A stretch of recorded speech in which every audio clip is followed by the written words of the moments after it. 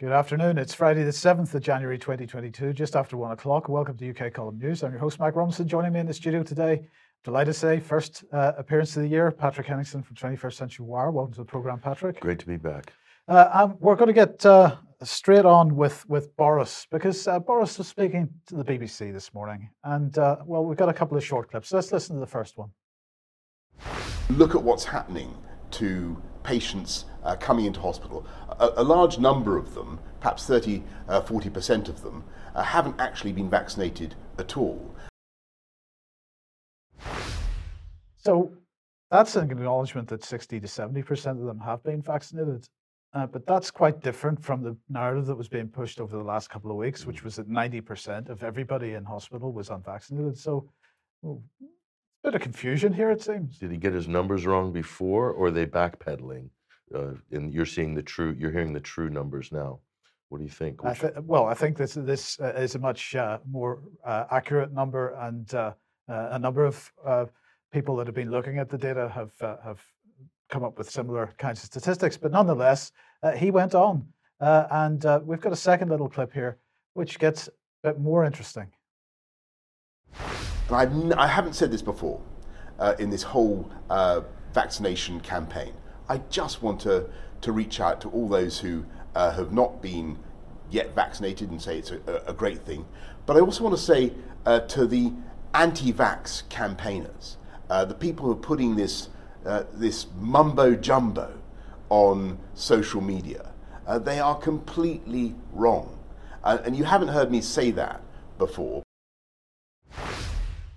So completely wrong. Anybody that's countering the government narrative on this, completely wrong. And we haven't heard him say it before. So the question is, why is he saying it now? Well, perhaps this tweet from Big Brother Watch gives us a clue. A member of the cabinet, Nadine Dorries, of course, Secretary of State for Digital Culture, Media and Sport, boasting about the existence of an opaque Whitehall unit that forces censorship of citizens' online speech at its own discretion.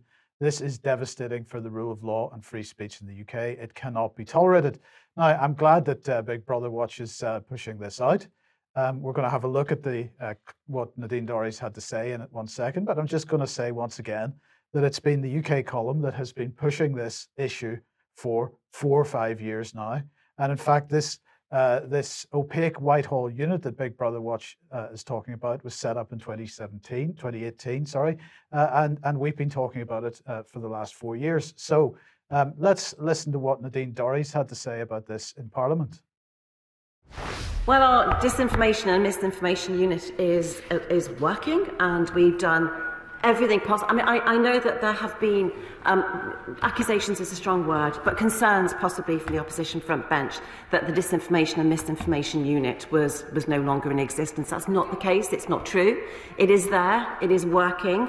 We did have a pilot which ran for 6 months, which stopped, but the work from that pilot now continues with the misinformation and disinformation unit. And daily, that work takes place daily, and daily we work to remove that content online which is both harmful and, particularly when it comes to COVID-19 and vaccinations, which is harmful and provides misinformation and disinformation. Daily we have those contacts with the online providers, and the work is ongoing. So the work is ongoing, Patrick, but what I really want to stress here is that this censorship and narrative management programme was not set up as part of the sort of government's response to COVID-19 or the government's response to anti-vax content. This process began much, much earlier.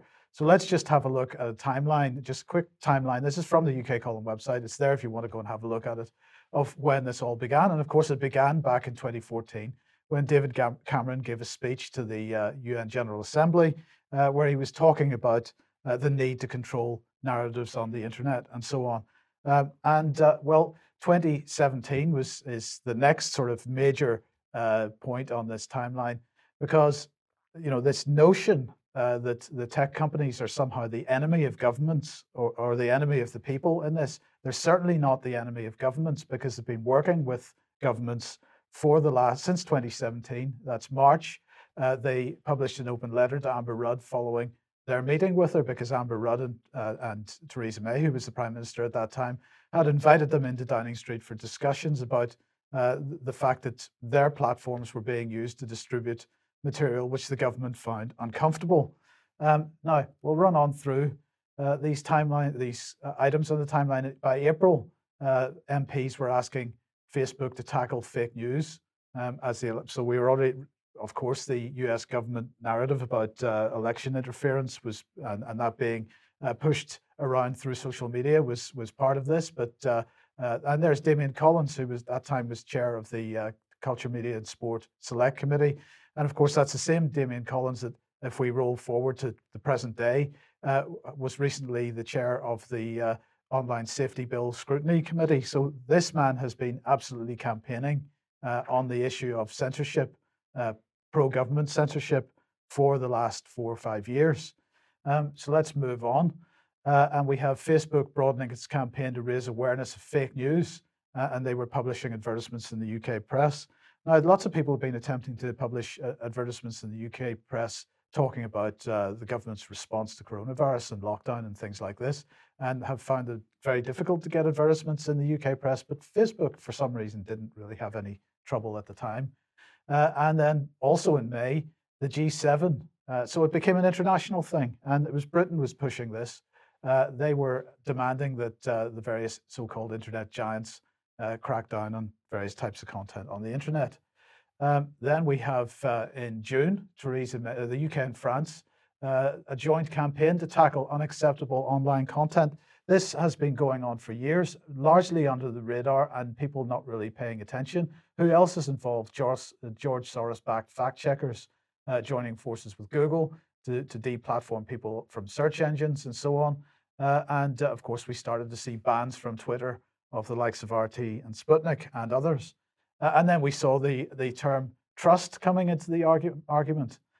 So this is the Markula Center for Applied Ethics, establishing the Trust Project in partnership with various mainstream media organizations. Because if you trust your media organization, you don't have to think for yourself. You just accept what they say. It's not this is a very key part of this pretty insidious scheme. Home Affairs Select Committee, hearing evidence on online hate from tech companies. This cooperation between government and the tech companies has been going on for years, as I say. Theresa May announcing internet regulation. Where better than at Davos, because World Economic Forum is a perfect place to be announcing new policies, particularly if they're internationalist policies. And that was 2018 we're now into. And by March, Matt Hancock was announcing government intervention to underpin the mainstream media because their narratives were effectively not, weren't flying terribly well. Theresa May establishes a rapid response unit inside the Cabinet Office, and this is the body that Nadine Dorries was talking about in that video clip, also known as the Fake News Unit. And it was given initially 6 months of funding, and it brought together teams of analysts, data scientists, media and digital experts armed with cutting-edge software to work around the clock to monitor online breaking news stories and social media discussion. But more than that, it has been active on social media with sock puppet accounts and so on, attempting to control the narrative. And I have to say, Patrick, also reporting tweets and Facebook posts and YouTube videos that it didn't like to the platforms to get those removed. Still in 2018 now, Theresa May announced the Rapid Response Mechanism. Now, this is separate from the Rapid Response Unit, but it must be a coincidence that the names are the same. And the Rapid Response Mechanism was an agreement with the G7 that any international events that took place, whether it be Russia, Skripal, coronavirus, whatever it happened to be, that there was a common narrative between all the Western nations, all the G7 nations, and they would not move away from that narrative. And we had the establishment of the Executive Board for the UK Council for Internet Safety. And quite an interesting list of people on that. If the text is too small for some people, we've got everything from Apple and the BBC to GCHQ, the Information Commissioner's Office, Microsoft, the NSPCC, Ofcom, and Twitter, the tech companies, of course, on there, and the Welsh Assembly. I'm sure the Scottish Government was part of this. Indeed, they are. There they are on the list. So quite a bit of fusion going on there. And Facebook hiring full facts, so the fact checkers again coming in. What's next? Confirming Theresa May's Rapid Response Unit. This is the one that Nadine Dorries was talking about. This is the Cabinet Office's fake news unit, got permanent funding, and it has been operating since April 2018. It's given permanent funding to continue working, monitoring social media and making sure the government narrative appears at the top of search rankings. And of course, ultimately, at the end of the day, by April of 2018, we had the Online Harms White Paper, which of course was there to inform future legislation. That future legislation is now known as the Online Safety Bill, because harm isn't quite as an emotive word perhaps as safety. We all recognize safety. We want to feel safe. So we're bringing a bill in to make everybody feel safe online. But in fact, it is all about disinformation. So if you want to know more about the Rapid Response Unit in the Cabinet Office, then have a look at this article, which was published in February 2019. Beyond Integrity Initiative, the scale of UK government counter disinformation. And that will give you an idea of what's going on. And if you would like to share that article, that would be very much appreciated, because it is really important that people understand what this is all about. And the Rapid Response Unit had this lady as their head at the time. She left the role in 2019. So here she is, Fiona Barback, and how the Rapid Response Unit actually works and why it's important. If you want to get the government's view on what it was really about, have a look at this article on PR Week. But I put her on screen because she left the role in 2019 and went off to this. Bartosz. Bartosz, sorry, I apologize for that. I went off to this organization, Consulum. So I wonder what they are. Well, they call themselves a specialist government strategic communications consultancy that uses an in-depth understanding of public, economic, and political drivers to provide impactful strategic counsel and meet complex communications challenges. Boil that down to one word, Mike. Propaganda. Yeah, yes, that's what it is. It's a fancy description for outsourcing your propaganda to some high-fluting privatized consortium.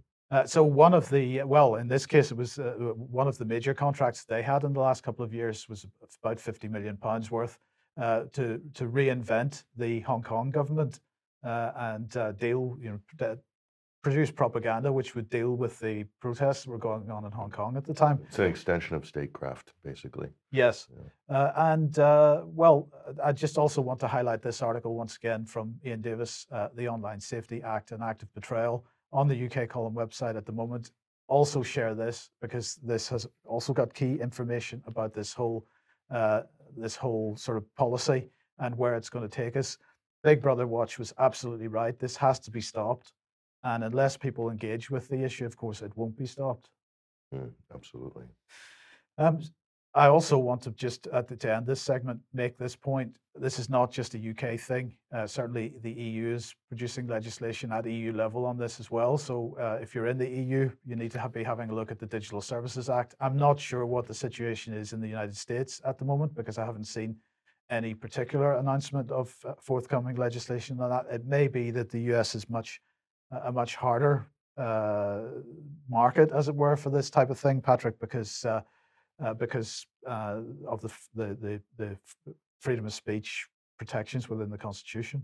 Yeah, and also just there is a limit to how much clandestine activity the government can actually get away with, including with private corporations like this. I mean, they do collusion, they are coordinating on some things, but the rule of law still it holds some sway in the United States. I'm wondering, does it actually exist here? No, it doesn't. That's the question. It doesn't. So I think that's a very good question. That's what people should be concerned about. Okay, so but of course, in the meantime, as I say, the tech companies are absolutely on board with this whole policy, and well, next generation of censorship, perhaps. Sure. Well, here's the next level censorship here. This is T-Mobile, big mobile phone provider. Sorry, we'll go back there. Next level censorship. So they're basically erasing hyperlinks from certain websites from text messages on some of the U.S. networks here. This is the Gateway Pundit. This is one of the highest trafficked websites in the United States. It's definitely in the top 250 nationwide, which is quite an elite club to be in. so millions of unique visitors every day. So they've been basically blacklisted here by this company, T-Mobile. And so here's the article. And if you go to this article, you'll see they do provide quite a few examples here. This is Jim Hoft. He's the editor-in-chief of the Gateway Pundit, and he provides quite a bit of forensic evidence here. These are different readers who've sent in different screenshots from the sender and the receiver, and you can see there's missing the Gateway Pundit URLs. He's given about 4 or 5 different examples of this. Right. So it seems to be a legitimate phenomenon, according to this article here in the Gateway Pundit. So if that is the case, and if it's that widespread, this is hugely, hugely worrying. And people should pay very close attention to this. Because one of the items on the UK column censorship timeline was the point at which WhatsApp decided that they were going to limit distribution of certain information. So they're going to, you weren't going to be able to distribute a URL to more than, I can't remember what it was, 5 people at a time. That's probably not quite correct, but nonetheless, there had to be an unlimited number of people that you could CC a link to, and then they restricted that. But now we're seeing that brought down to the one-to-one level because to the SMS level. Yes. Yeah, exactly, peer to peer. Yes. So what this should tell people is the capabilities are there to do that level of micromanagement, of banning, shadow banning, of completely wiping or sanitizing certain information sources from the internet. And by the way, there's also the attack on DNS at the UN level.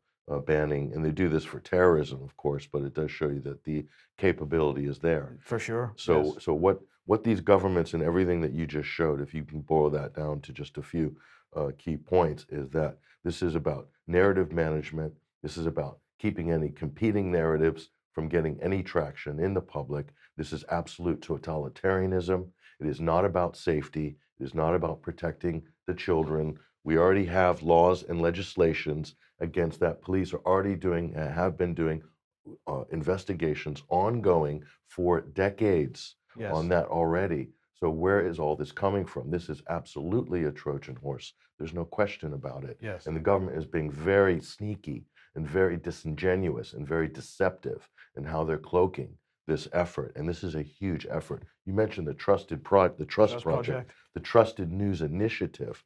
This is all of these companies in America, Silicon Valley, mainstream media, coming on board basically to censor anything that they find to be problematic on any of these platforms with regards to COVID-19, misinformation, disinformation. These politicians can't even define the difference between misinformation and disinformation, partly because one of those terms was invented by Joseph Stalin in the Soviet Union. To what? To shut down anybody who's criticizing him. Okay, that's where that term comes from. And we have our elected officials in democratic countries using a Stalinist invention in order to shut down free speech. I mean, the irony, it's dripping. We might bring the word refusenik in at this point because this is the same kind of, we're pulling terms out of Soviet Russia. Exactly. And we're applying them to anybody that's producing any counter narrative. And as I say, this is something that began well before COVID. So this is not about COVID. This is about anybody criticizing, taking an anti-war position on Russia.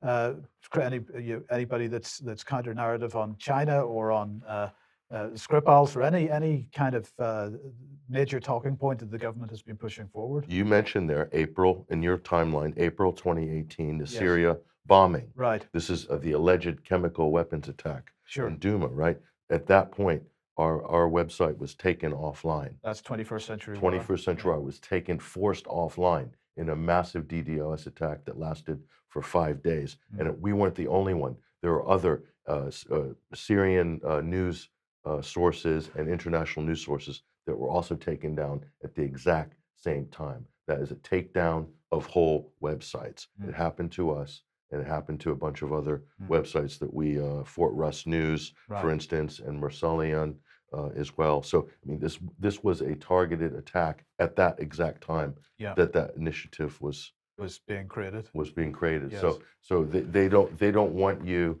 to challenge the narrative. They want their propaganda to have total domination of the information space. And basically, this is hiding criminality, and this is basically covering up corruption and crimes of state. That's all it is.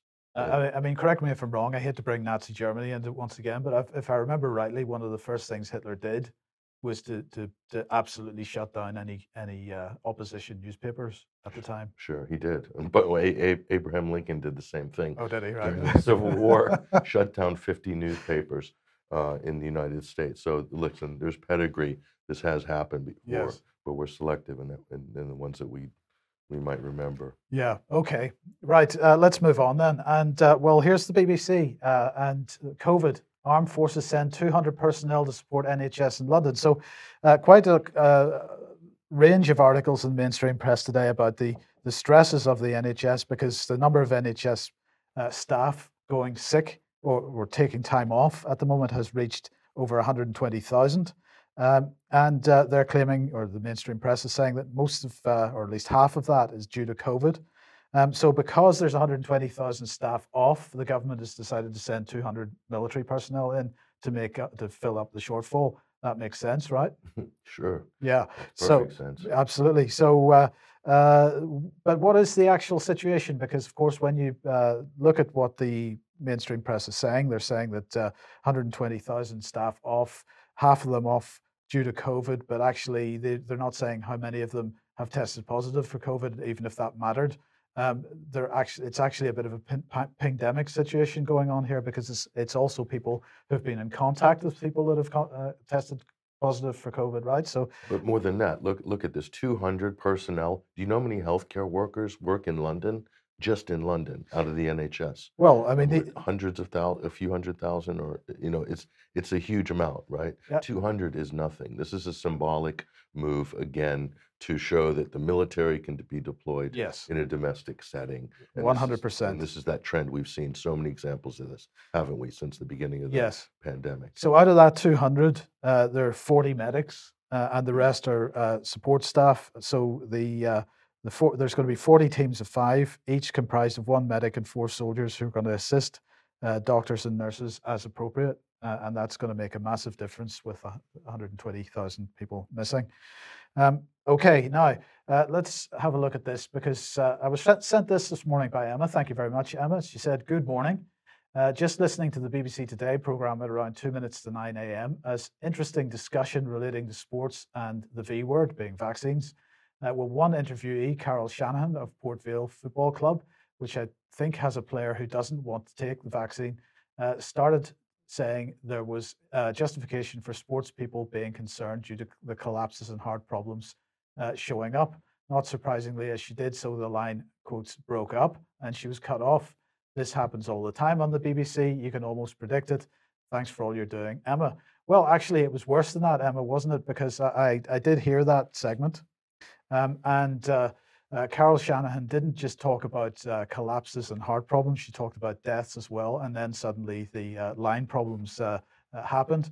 And then what happened was the other guest, the sort of counter guest, whose name escapes me at the moment, apologies for that, actually came in and said, well, these heart problems, these collapses, these deaths are being caused by long COVID. And that long COVID is the major problem. And so the fact that the line broke, as it were, gave the other person the opportunity to get in a counter narrative. And then, unfortunately, Carol Shanahan didn't really get a chance to speak after that at all. So they're so skillful, aren't they? They are so skillful at this. And it's so rare. The heart conditions, the myocarditis. It's so rare. We're told. Nothing to see here. Nothing it's to just see at rare. all. It happens all the time, every day now. It's so rare.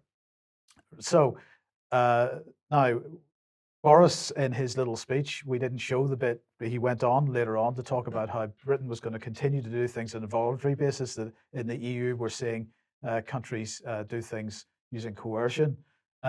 In the United States, of course, there was the attempt to get a federal mandate through. That seems to have collapsed on its face, but nonetheless, some of the big employers are still continuing to push forward with that type of thing. Yeah, it's still being fought in the courts, on a number of courts. I mean, the district court recently pushed back Biden's federal mandate. Again, here's United Airlines here.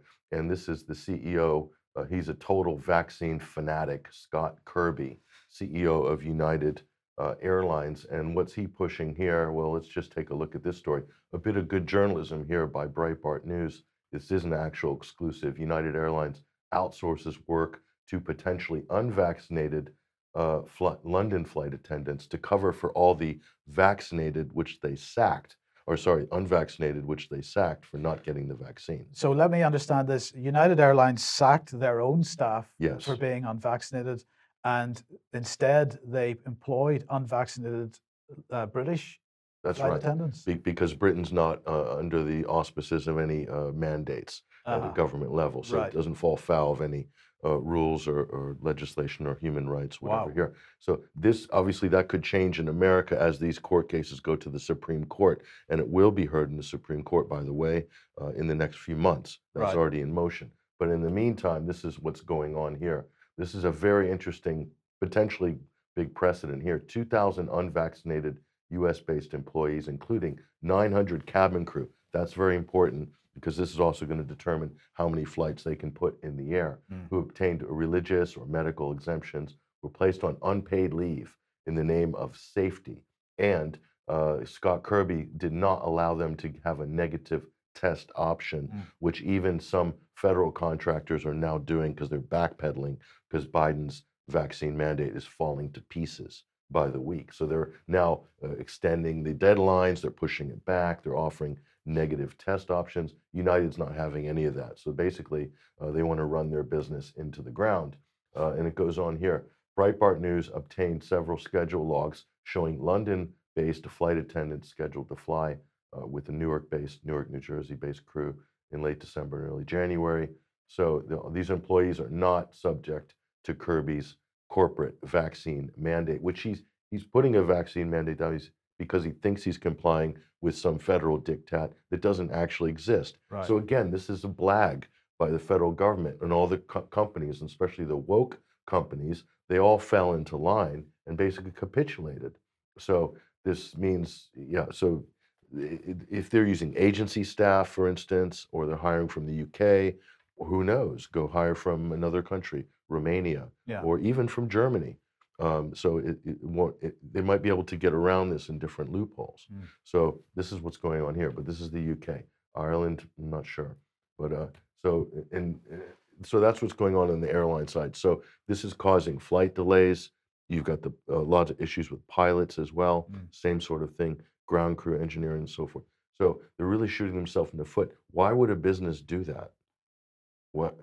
Is there a bigger agenda at work there? Is there a bigger agenda at play to deep six the entire affordable passenger airline industry globally? Oh, let me think. Davos? It seems to be, World Economic Forum? Sure. Green New Deal? It certainly looks like it, yeah. Right. Mark Carney's definitely smiling Yes. at these sort of situations because guess what's happening? Fewer flights, prices are going up, not down. So that's what's happening on the airline side. So is this a good thing? Probably not. Not if you like to travel or if you like to visit your family or go on vacation or explore the planet. This isn't generally not a good development. Right. Which brings us on to schools then, and sticking in the United States. So again, this sort of things are falling apart here. The Los Angeles Unified School District, they had a vaccine mandate. This is the biggest school district in the United States, but they had to cancel it because 30,000 kids did not comply. So they were supposed to send these kids home for remote learning, segregate them, punish them the families for not having the vaccine, and they basically capitulated. Right. So that's what's happened here. Yeah. Well, look, in the UK, then the issue of non-compliance is becoming a problem with respect to masks, because of course school children in the UK are required to. Well, it's a recommendation at the moment that they wear masks. So let's have a look at what Nadhim Zahawi, the Education Secretary, also known as Anton LaVey, had to say. He said masks in school help reduce transmission at a time when rates of infection are high.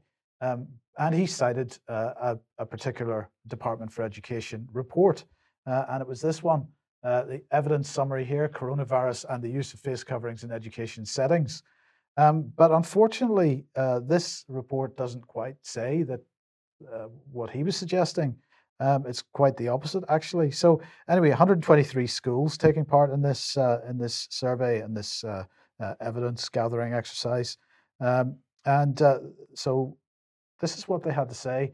There is a level of statistical uncertainty around the results.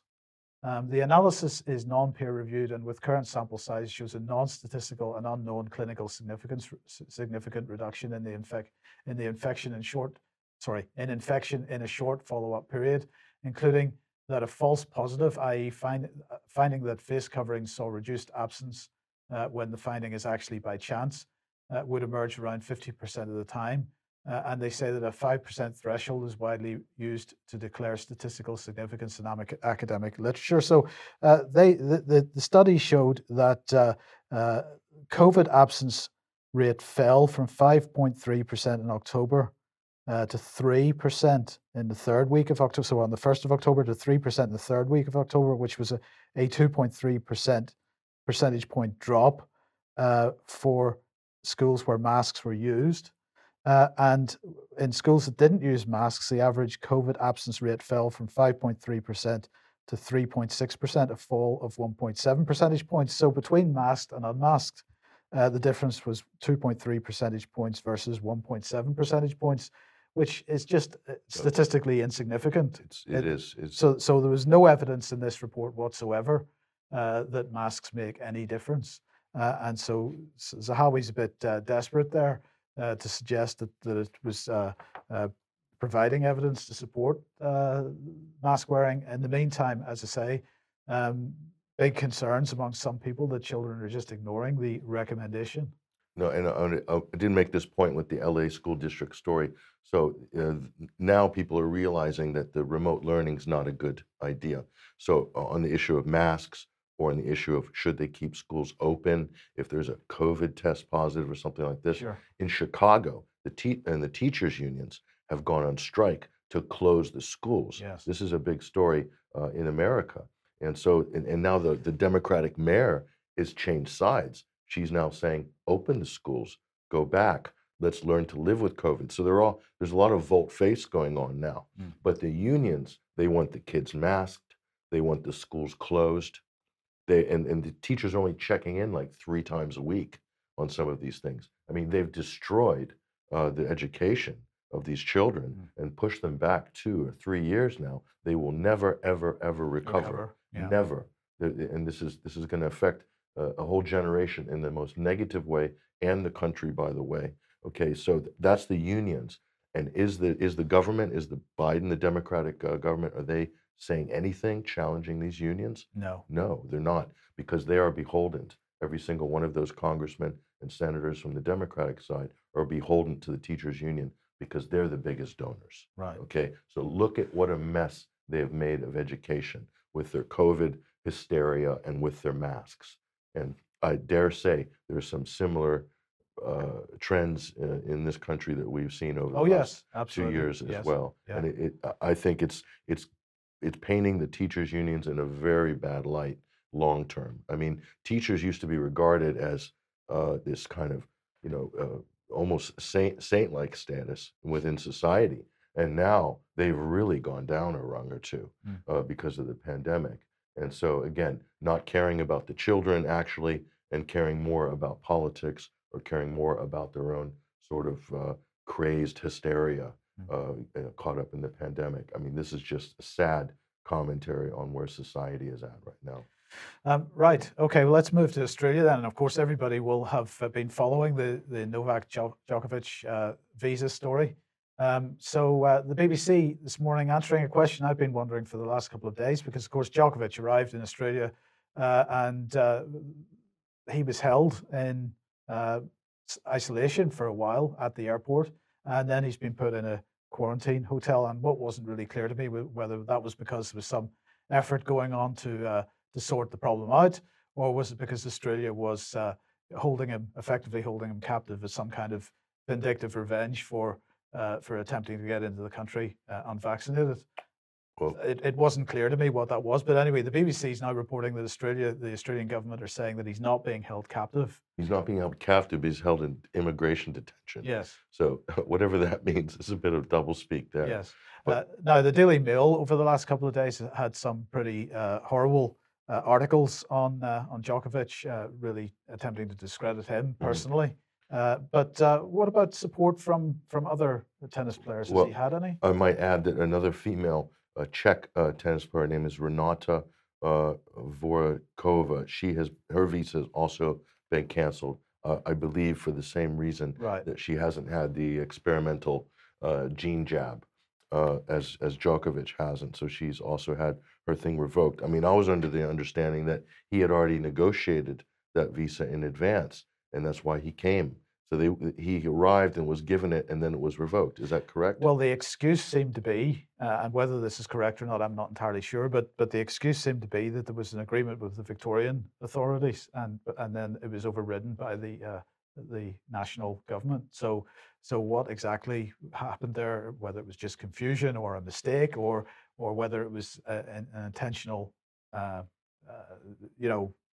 situation developed, built by the government in Australia to sort of highlight an issue. I don't know. The biggest fear for them is that he would end up winning the tournament, being the only unvaccinated player. Yeah, So okay. I mean, Yeah, they that's couldn't handle possible. that. So his compatriots, or his cohort in the tennis world, Rafael Nadal. This is another tennis player, top-ranked tennis player, and this is what he has to say about Djokovic and the vaccine issue. I believe in what the people who knows about medicine says, and if the people says that we need to get vaccinated, we need to get the vaccine. That's my point of view. I went through the COVID. I have been vaccinated twice, and if you do this, you don't have any problem to play here. And that's the only clear thing. And the rest of the things, I don't want to have or to give to you an opinion that I don't have the whole information. The only, for me, clear thing is if you are vaccinated, you can play in the Australian Open and everywhere. And the world, in my opinion, have been suffering enough to not follow the rules. I think he shrugged his shoulders about 8 times Yeah. during that short segment, so he doesn't know what he's talking about, and just kind of repeating the script. He's almost like a really good, loyal propaganda vehicle. Well, maybe that's a little hard. Maybe he actually doesn't want to. There are implications for his career if he stands up. Of course. So it may be a bit of that as well. I mean, course. that may be criticizable, but Well, we'll see in the long run. This agenda could deep six their whole sport. yes, Like it's ruining other sports as well. So they might be sort of sowing the seeds of their own demise by going with this uber compliance, over the top compliance. We didn't have a photograph of it was Roger Federer, Rafa Nadal, Trevor Noah, and Bill Gates posing for a photo. We forgot to include that. So he is friends with Bill Gates, Rafael Nadal. So I don't know if that has anything to do with his position there, but who knows? Now, on Wednesday, we mentioned Emmanuel Macron and the language that he was using with respect to non-vaccinated people. Well, you've highlighted another aspect of this on 21st Century Wire here, the non-citizen part of it. he is calling the unvaccinated non-citizens, and of course, yes, vowing to piss them off, etc. But non-citizens, so depersoning them as well. That's a little bit next level. Yes.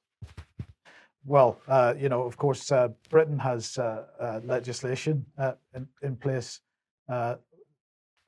Just cough if you need to. Britain has legislation in place or not quite in place. It's on its way to deal with this issue of citizenship with respect to immigration, and we'll be talking about that a little bit more in the coming days and weeks. But for him to use the term non-citizens for a section of his own society is quite extreme. Now, let's move on a little bit here. We'll just say, if you like what the UK column does and you would like to support us, then please head over to ukcolumn.org/community, and there are options to help us out there. And as we've said before, if you are watching UK Column for free and you like what we do, then we do need your financial support, and that would be very, very much appreciated. And also do share our material that you see on the various platforms. We still have hoodies for sale. If you're interested in getting one of those, please do so. It's still pretty cold outside. Now, let's move on to Kazakhstan. This was the BBC this morning. Kazakhstan unrest, troops ordered to fire without warning. Of course, this has become a big story, a big anti-Russian story. And the BBC really highlighting it in their own style, as they usually do. Now, Mark Ammon, the historian, was pushing this out on Twitter a couple of days ago. Kazakhstan's current protests should remind us that the new coined Chevalier of Human Rights, Tony Blair, helped the regime to cover up repression there in the past. And he cites two Guardian articles. So here we go. This is the first one, he highlights a Guardian article and also a Mail article. So here's the Guardian article. Tony Blair advises Kazakh president on publicity after killing of protesters. And this involved 25 protesters that were shot by the Kazakhstan authorities. So Tony Blair advises Kazakh president on publicity. Was that what he was doing? It's not entirely clear. But he then subsequently sent Alistair Campbell to Kazakhstan to do whatever Alistair Campbell does in the country. Again, what actually was he doing? We're not entirely sure, but what we are entirely sure about, you can find out if you have a look at the UK Column website. And this article from Brian Gerish, BBC Media Action, subversion from broadcasting house to Kazakhstan. So what was being highlighted here was that the BBC Media Action, amongst other countries, I mean, Kazakhstan's only one of the countries that BBC Media Action has targeted. They were supporting the Marshall Plan for the Mind, facilitating a British-style social realist soap opera, and it was called Crossroads to Kazakhstan. And according to Ruth Mendel, who analysed the initiative, she said making of Crossroads to Kazakhstan was informed by the assumption that the medium of television is an appropriate tool to further the logical and inevitable transition to a capitalist free market economy, transforming the national imagination in the process, doing much more, of course, because the type of agendas that they were pushing into this were the typical Western agendas. Crossroads was conceived as an elaboration of a BBC Marshall Plan for the Mind radio soap opera in Russia based on the Archers format, and was funded through know-how funds supported by the government's Overseas Development Administration and the Foreign and Commonwealth Office. It was produced by the private London-based production company Portobello Media. So that article, very, very important if you want to go understand a little bit about what's going on in Kazakhstan at the moment, because the question is it similar to what happened to Ukraine a few years ago? Is it a color revolution that's being run through Western NGOs and so on? We have quite a number of Western NGOs working in Kazakhstan, and Kazakhstan massively close to Russia, and any country which has been or is massively close to Russia is being actively interfered. In fact, Russia itself being actively interfered with by Western open society type organizations. Yeah. Not only that, Kazakhstan is very, very important geopolitically for Central Asia, the position of it and the size of it as well, and the resource-rich aspects of it. Right. And okay, so let's just quickly have a look at this. And this is Syriana analysis. So I think it came out today, possibly yesterday. A coup attempt in Kazakhstan. And this is Kevork Almassian speaking to Dr. Marcus Papadopoulos. And thanks to our viewer that highlighted this for me. So what are they saying? Well, Marcus Papadopoulos saying Kazakhs do not regard Russians as outsiders. The closeness between Kazakhs and Russians can be described as a fraternal bond that cannot be broken. Over 90% of the electorate of the Kazakh Soviet Socialist Republic voted to preserve the USSR, for example. And he went on to say, It's all been engineered and strategically destabilize Russia and bring about a coup in Kazakhstan. Peaceful protesters did not take over government buildings, etc. Well, the key point is they seem to have lots of AK-47s to hand, and the question is, where did they get their training and their equipment and so on? So I don't know what your thoughts are. I don't really have much to say about that, other than this does follow patterns that we're very familiar with in other countries. Yes. Okay, so we'll do more on that, no doubt, in the coming days and weeks as it develops. Next of all, we've got the Mail here, and the headline is because since we mentioned Tony Blair and with respect to Kazakhstan, let's talk about Tony Blair a bit more. So the headline is IRA victims' anger at honor for Sir Tony Blair. Former Prime Minister is slammed over his secret deal to provide effective amnesty to murderers as part of Northern Ireland peace talks. Well, okay, we can slam Tony Blair for this once again as a result of the publicity over his the garter that he's been awarded. But nonetheless, this really should have been highlighted a bit more effectively by the mainstream press whenever Dennis Hutchings was in Belfast on trial, because the key point here, of course, is that Tony Blair did give letters of amnesty to IRA members who had committed criminal acts, murders, and so on during the Troubles, but he did not give similar amnesty to British soldiers that were operating in very difficult circumstances at the time. If you want to know more about this, Dennis Hutchings, of course, died as a result of, not really as a result of the court case, which certainly didn't contribute. He had stage 4 cancer and so on, but the court case really was the thing that put him over the boundary, as it were, because the pressure of it was unbelievable. But nonetheless, if you want to know a little bit more about Dennis Hutchings and his thoughts on the Northern Ireland prosecutions, which continue, by the way, have a look at David Ellis' report, Lawfare, on the UK Column website.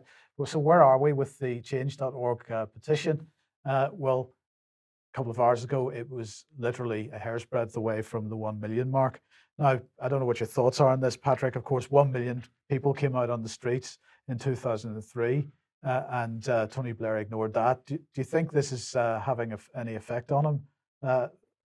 Or is he just going to give it a good ignoring like every other criticism he's ever received? Well, in the world of deep state politics, no bad deed goes unrewarded. And so I think the establishment this needs to stand. This award needs to stand in order to set an example to future criminals and stooges that they will be rewarded if they step over the line and basically throw their country and their people under the bus. Okay, now, United States again, Patrick, and well, it's January the 6th anniversary. Yes, it is. It's the 1-year anniversary of this solemn event, apparently. This is the riot on January 6th last year, the Capitol in Washington, D.C. And here is the candlelight vigil. This is the Congress. There's Nancy Pelosi here for the fallen. Unfortunately, nobody died during this. Only person who died was a unarmed Trump supporter named Ashley Babbitt, who was assassinated by a Secret Service agent, which nobody wants to talk about. There's been no hearing about. There's one police officer named Brian Sicknick who died after he was on duty for unrelated health issues. Okay, so they're just really hamming this up, this event, and trying to basically frame it like it was some seminal moment in U.S. history, like it was on par with other great dates that would live in infamy, if you know what I mean. Yes. So we have a little bit of video. We do. Joe Biden and Kamala Harris both gave these solemn speeches about the January 6th event. Let's listen to Biden first, and we'll hear from the vice president. But go ahead and roll this Joe Biden clip. But I also know that our darkest days can lead to light and hope. From the death and destruction, as the Vice President referenced in Pearl Harbor, came the triumph over the forces of fascism. From the brutality of Bloody Sunday on the Edmund Pettus Bridge came historic voting rights legislation. So now let's step up, write the next chapter in American history. Well, Patrick, I have to say, I think it's really despicable to conflate Bloody Sunday in Birmingham with what happened on January 6th. These were not the same events. No, you can see that it's just they're so shameless in their demagoguery, and they'll do anything to try to make their political point. So, not to be outdone, here is the Vice President, Kamala Harris, currently sporting a 28% approval rating. Listen to what she has to say about the January 6th event. Certain dates echo throughout history, including dates that instantly remind all who have lived through them where they were and what they were doing when our democracy came under assault. Dates that occupy not only a place on our calendars, but a place in our collective memory. December 7th, 1941, September 11th, 2001, and January 6th, 2021. What the extremists who roamed these halls targeted was not only the lives of elected leaders. What they sought to degrade and destroy was not only a building, hallowed as it is. What they were assaulting were the institutions, the values, the ideals that generations of Americans have marched, picketed, and shed blood to establish and defend. So we thought it was just poignant to juxtapose the footage of what was going on there, and taking selfies. And so how can you compare this to Pearl Harbor? I mean, it's just ridiculous. Or 9/11. How can anyone take these people seriously? Here's some footage here again, the close-up of they're coming into the Capitol building last year. Look, Yeah, it's a real riot there, isn't it? I know they're taking selfies, and like you see how they're staying within the ropes. So, as a tourist would when they're getting guided tours. I mean, to compare this to call it a terrorist attack is kind of ridiculous. But we've explained in previous shows, Mike, and many other people who are doing a good job in journalism have explained how the protests outside this building were allowed to happen, and how a lot of the violence was driven by FBI informants. Yeah. That is beyond any debate. But the media basically are ignoring that when they're talking about this story. And certainly the politicians are just going to lie through their teeth and omit anything that undermines their sort of demagoguery narrative. Yeah. Yes. So where does that take us? It takes us to the office of the former president of the United States. Donald Trump has come out swinging on January 6th. He released this statement here, and he's basically pulling no punches at all. There's the Donald. He's basically talking about this is, I'll just read one line here. They're the ones who tried to stop the peaceful transfer with a rigged election. Look at the numbers. Does anybody really think Biden beat Obama with the black population, select swing state cities, but nowhere else, etc.? He's talking about they spread a web of lies, the Democrats, about me in Russia for 4 years to try to overturn the 2016 election, and now they lie that they didn't interfere in the 2020 election. Big tech was used illegally. Look, you can debate about whether you agree with that, but there's lots of factual evidence that substantiate that statement there, Right. especially the last bit. Big tech in Silicon Valley, Facebook, Twitter, were actively involved in swinging the result of the election. So that's absolute election interference by some of the most powerful communications companies in the world. Right. So that's what you've got going on there. And just he went on to say here, and this was another follow-up to that. So this statement's available online. You can go and just Google this statement by Trump on January 6th here. He's just talking about how Biden is a complete failure. Everything he touches turns to failure. That's what you get when you have a rigged election. Trump continued. I mean, this is just going to drive the mainstream liberal media completely bonkers because Trump hasn't accepted the narrative. He hasn't capitulated. Yeah. So he's basically he's been lying low. He's been deplatformed, and now he's basically come out and he's just declared war, basically. So he's not giving up on the point that the election was rigged or there was widespread election fraud. Certainly, there's a lot of evidence that points to that as actual fact.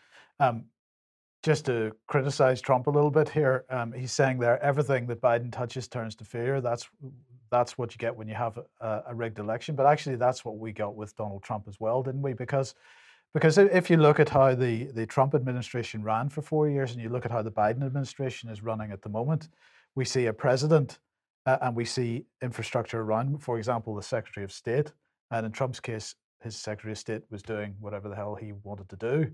And Trump didn't seem to be able to get him to come on the agenda, whatever agenda Trump had. Biden, the same kind of thing, mentioned, behaving like a warmonger. Or is that unfair? Do you think?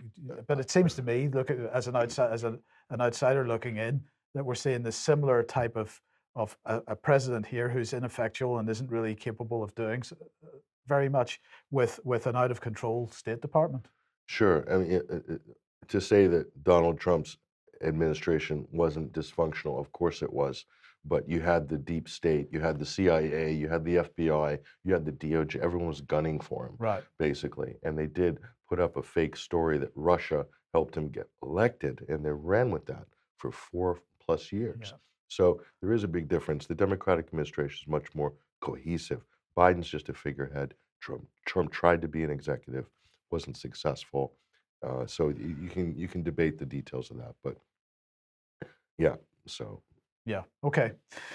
Let's move on then to Ghislaine Maxwell, and here is Matthew Russell Lee's newsletter, and this is quite a good article if anybody wants to have a look at it. So the question is mistrial after Maxwell's verdict. Chatty juror triggers U.S. redacted request for a hearing in a month. So basically, what seems to be going on here is, and it did occur to me at the time that it was unusual for jurors. You can tell me, Patrick, whether it is, but it seemed unusual that a juror would suddenly have their face plastered all over the mainstream press. So here, for example, is the Daily Mail exclusive. Ghislaine was a predator as guilty as Epstein. Maxwell, juror, describes moment he locked eyes with sex trafficker and reveals own abuse ordeal. And further on down the article, the article's plastered with, let's just have a look at one of them, with images of this guy, video clips of statements that he's made, and so on. And here's the Independent, the same kind of thing. Ghislaine Maxwell, juror, breaks silence. To the Independent, this verdict is for the victims. Well, more information seems to be coming out about this particular juror. Bloomberg this morning, Ghislaine Maxwell, juror who could upend conviction, works for Carlyle Group. He was talking about his victimhood as claiming to be a sex abuse survivor as a child during the court case, or at least during the consideration of the verdict with other members of the jury. Here is the next thing. The Times and the New York Times, I think it was, that broke this story in the first place. A second juror was also claims to be abused, but the problem was that in the pre-trial form that they had to fill in for whether they were suitable to be a juror or not, there was a section on that which clearly asked, have you been a victim of historic child sexual abuse? This gentleman, the first juror, Scotty David, as he's known in the press, denied remembering that such a section appeared on that form. So he denies remembering that, but the fact of the matter is, it has been widely reported that it was there. So did he lie? And the question then is, was he actually placed in that jury in order to get this result? It does seem very strange that somebody isn't quite accurate on the form, and therefore manages to get themselves selected on a jury for a trial, and then before you know it, within a day or two of the verdict, they're plastered all over the media on both sides of the Atlantic. It is a perfect storm. It is a perfect storm, and this very well may end up in the intended result of the defense, which is a mistrial Yes. or a retrial. So it could happen. Certainly, on a technicality like this, it's quite a big technicality. So yeah, is this a setup? Is this a coincidence? It's very difficult to say. However, it is quite convenient for the Maxwell team. Yes. Okay. Well, look, that's all we've got for you today, I'm afraid. Slightly shorter news today, but thank you very much for joining us today, Patrick. And thank you for joining us. We'll be back at 1 p.m. as usual on Monday. And we hope you have a great weekend in the meantime. We'll see you then. Bye-bye.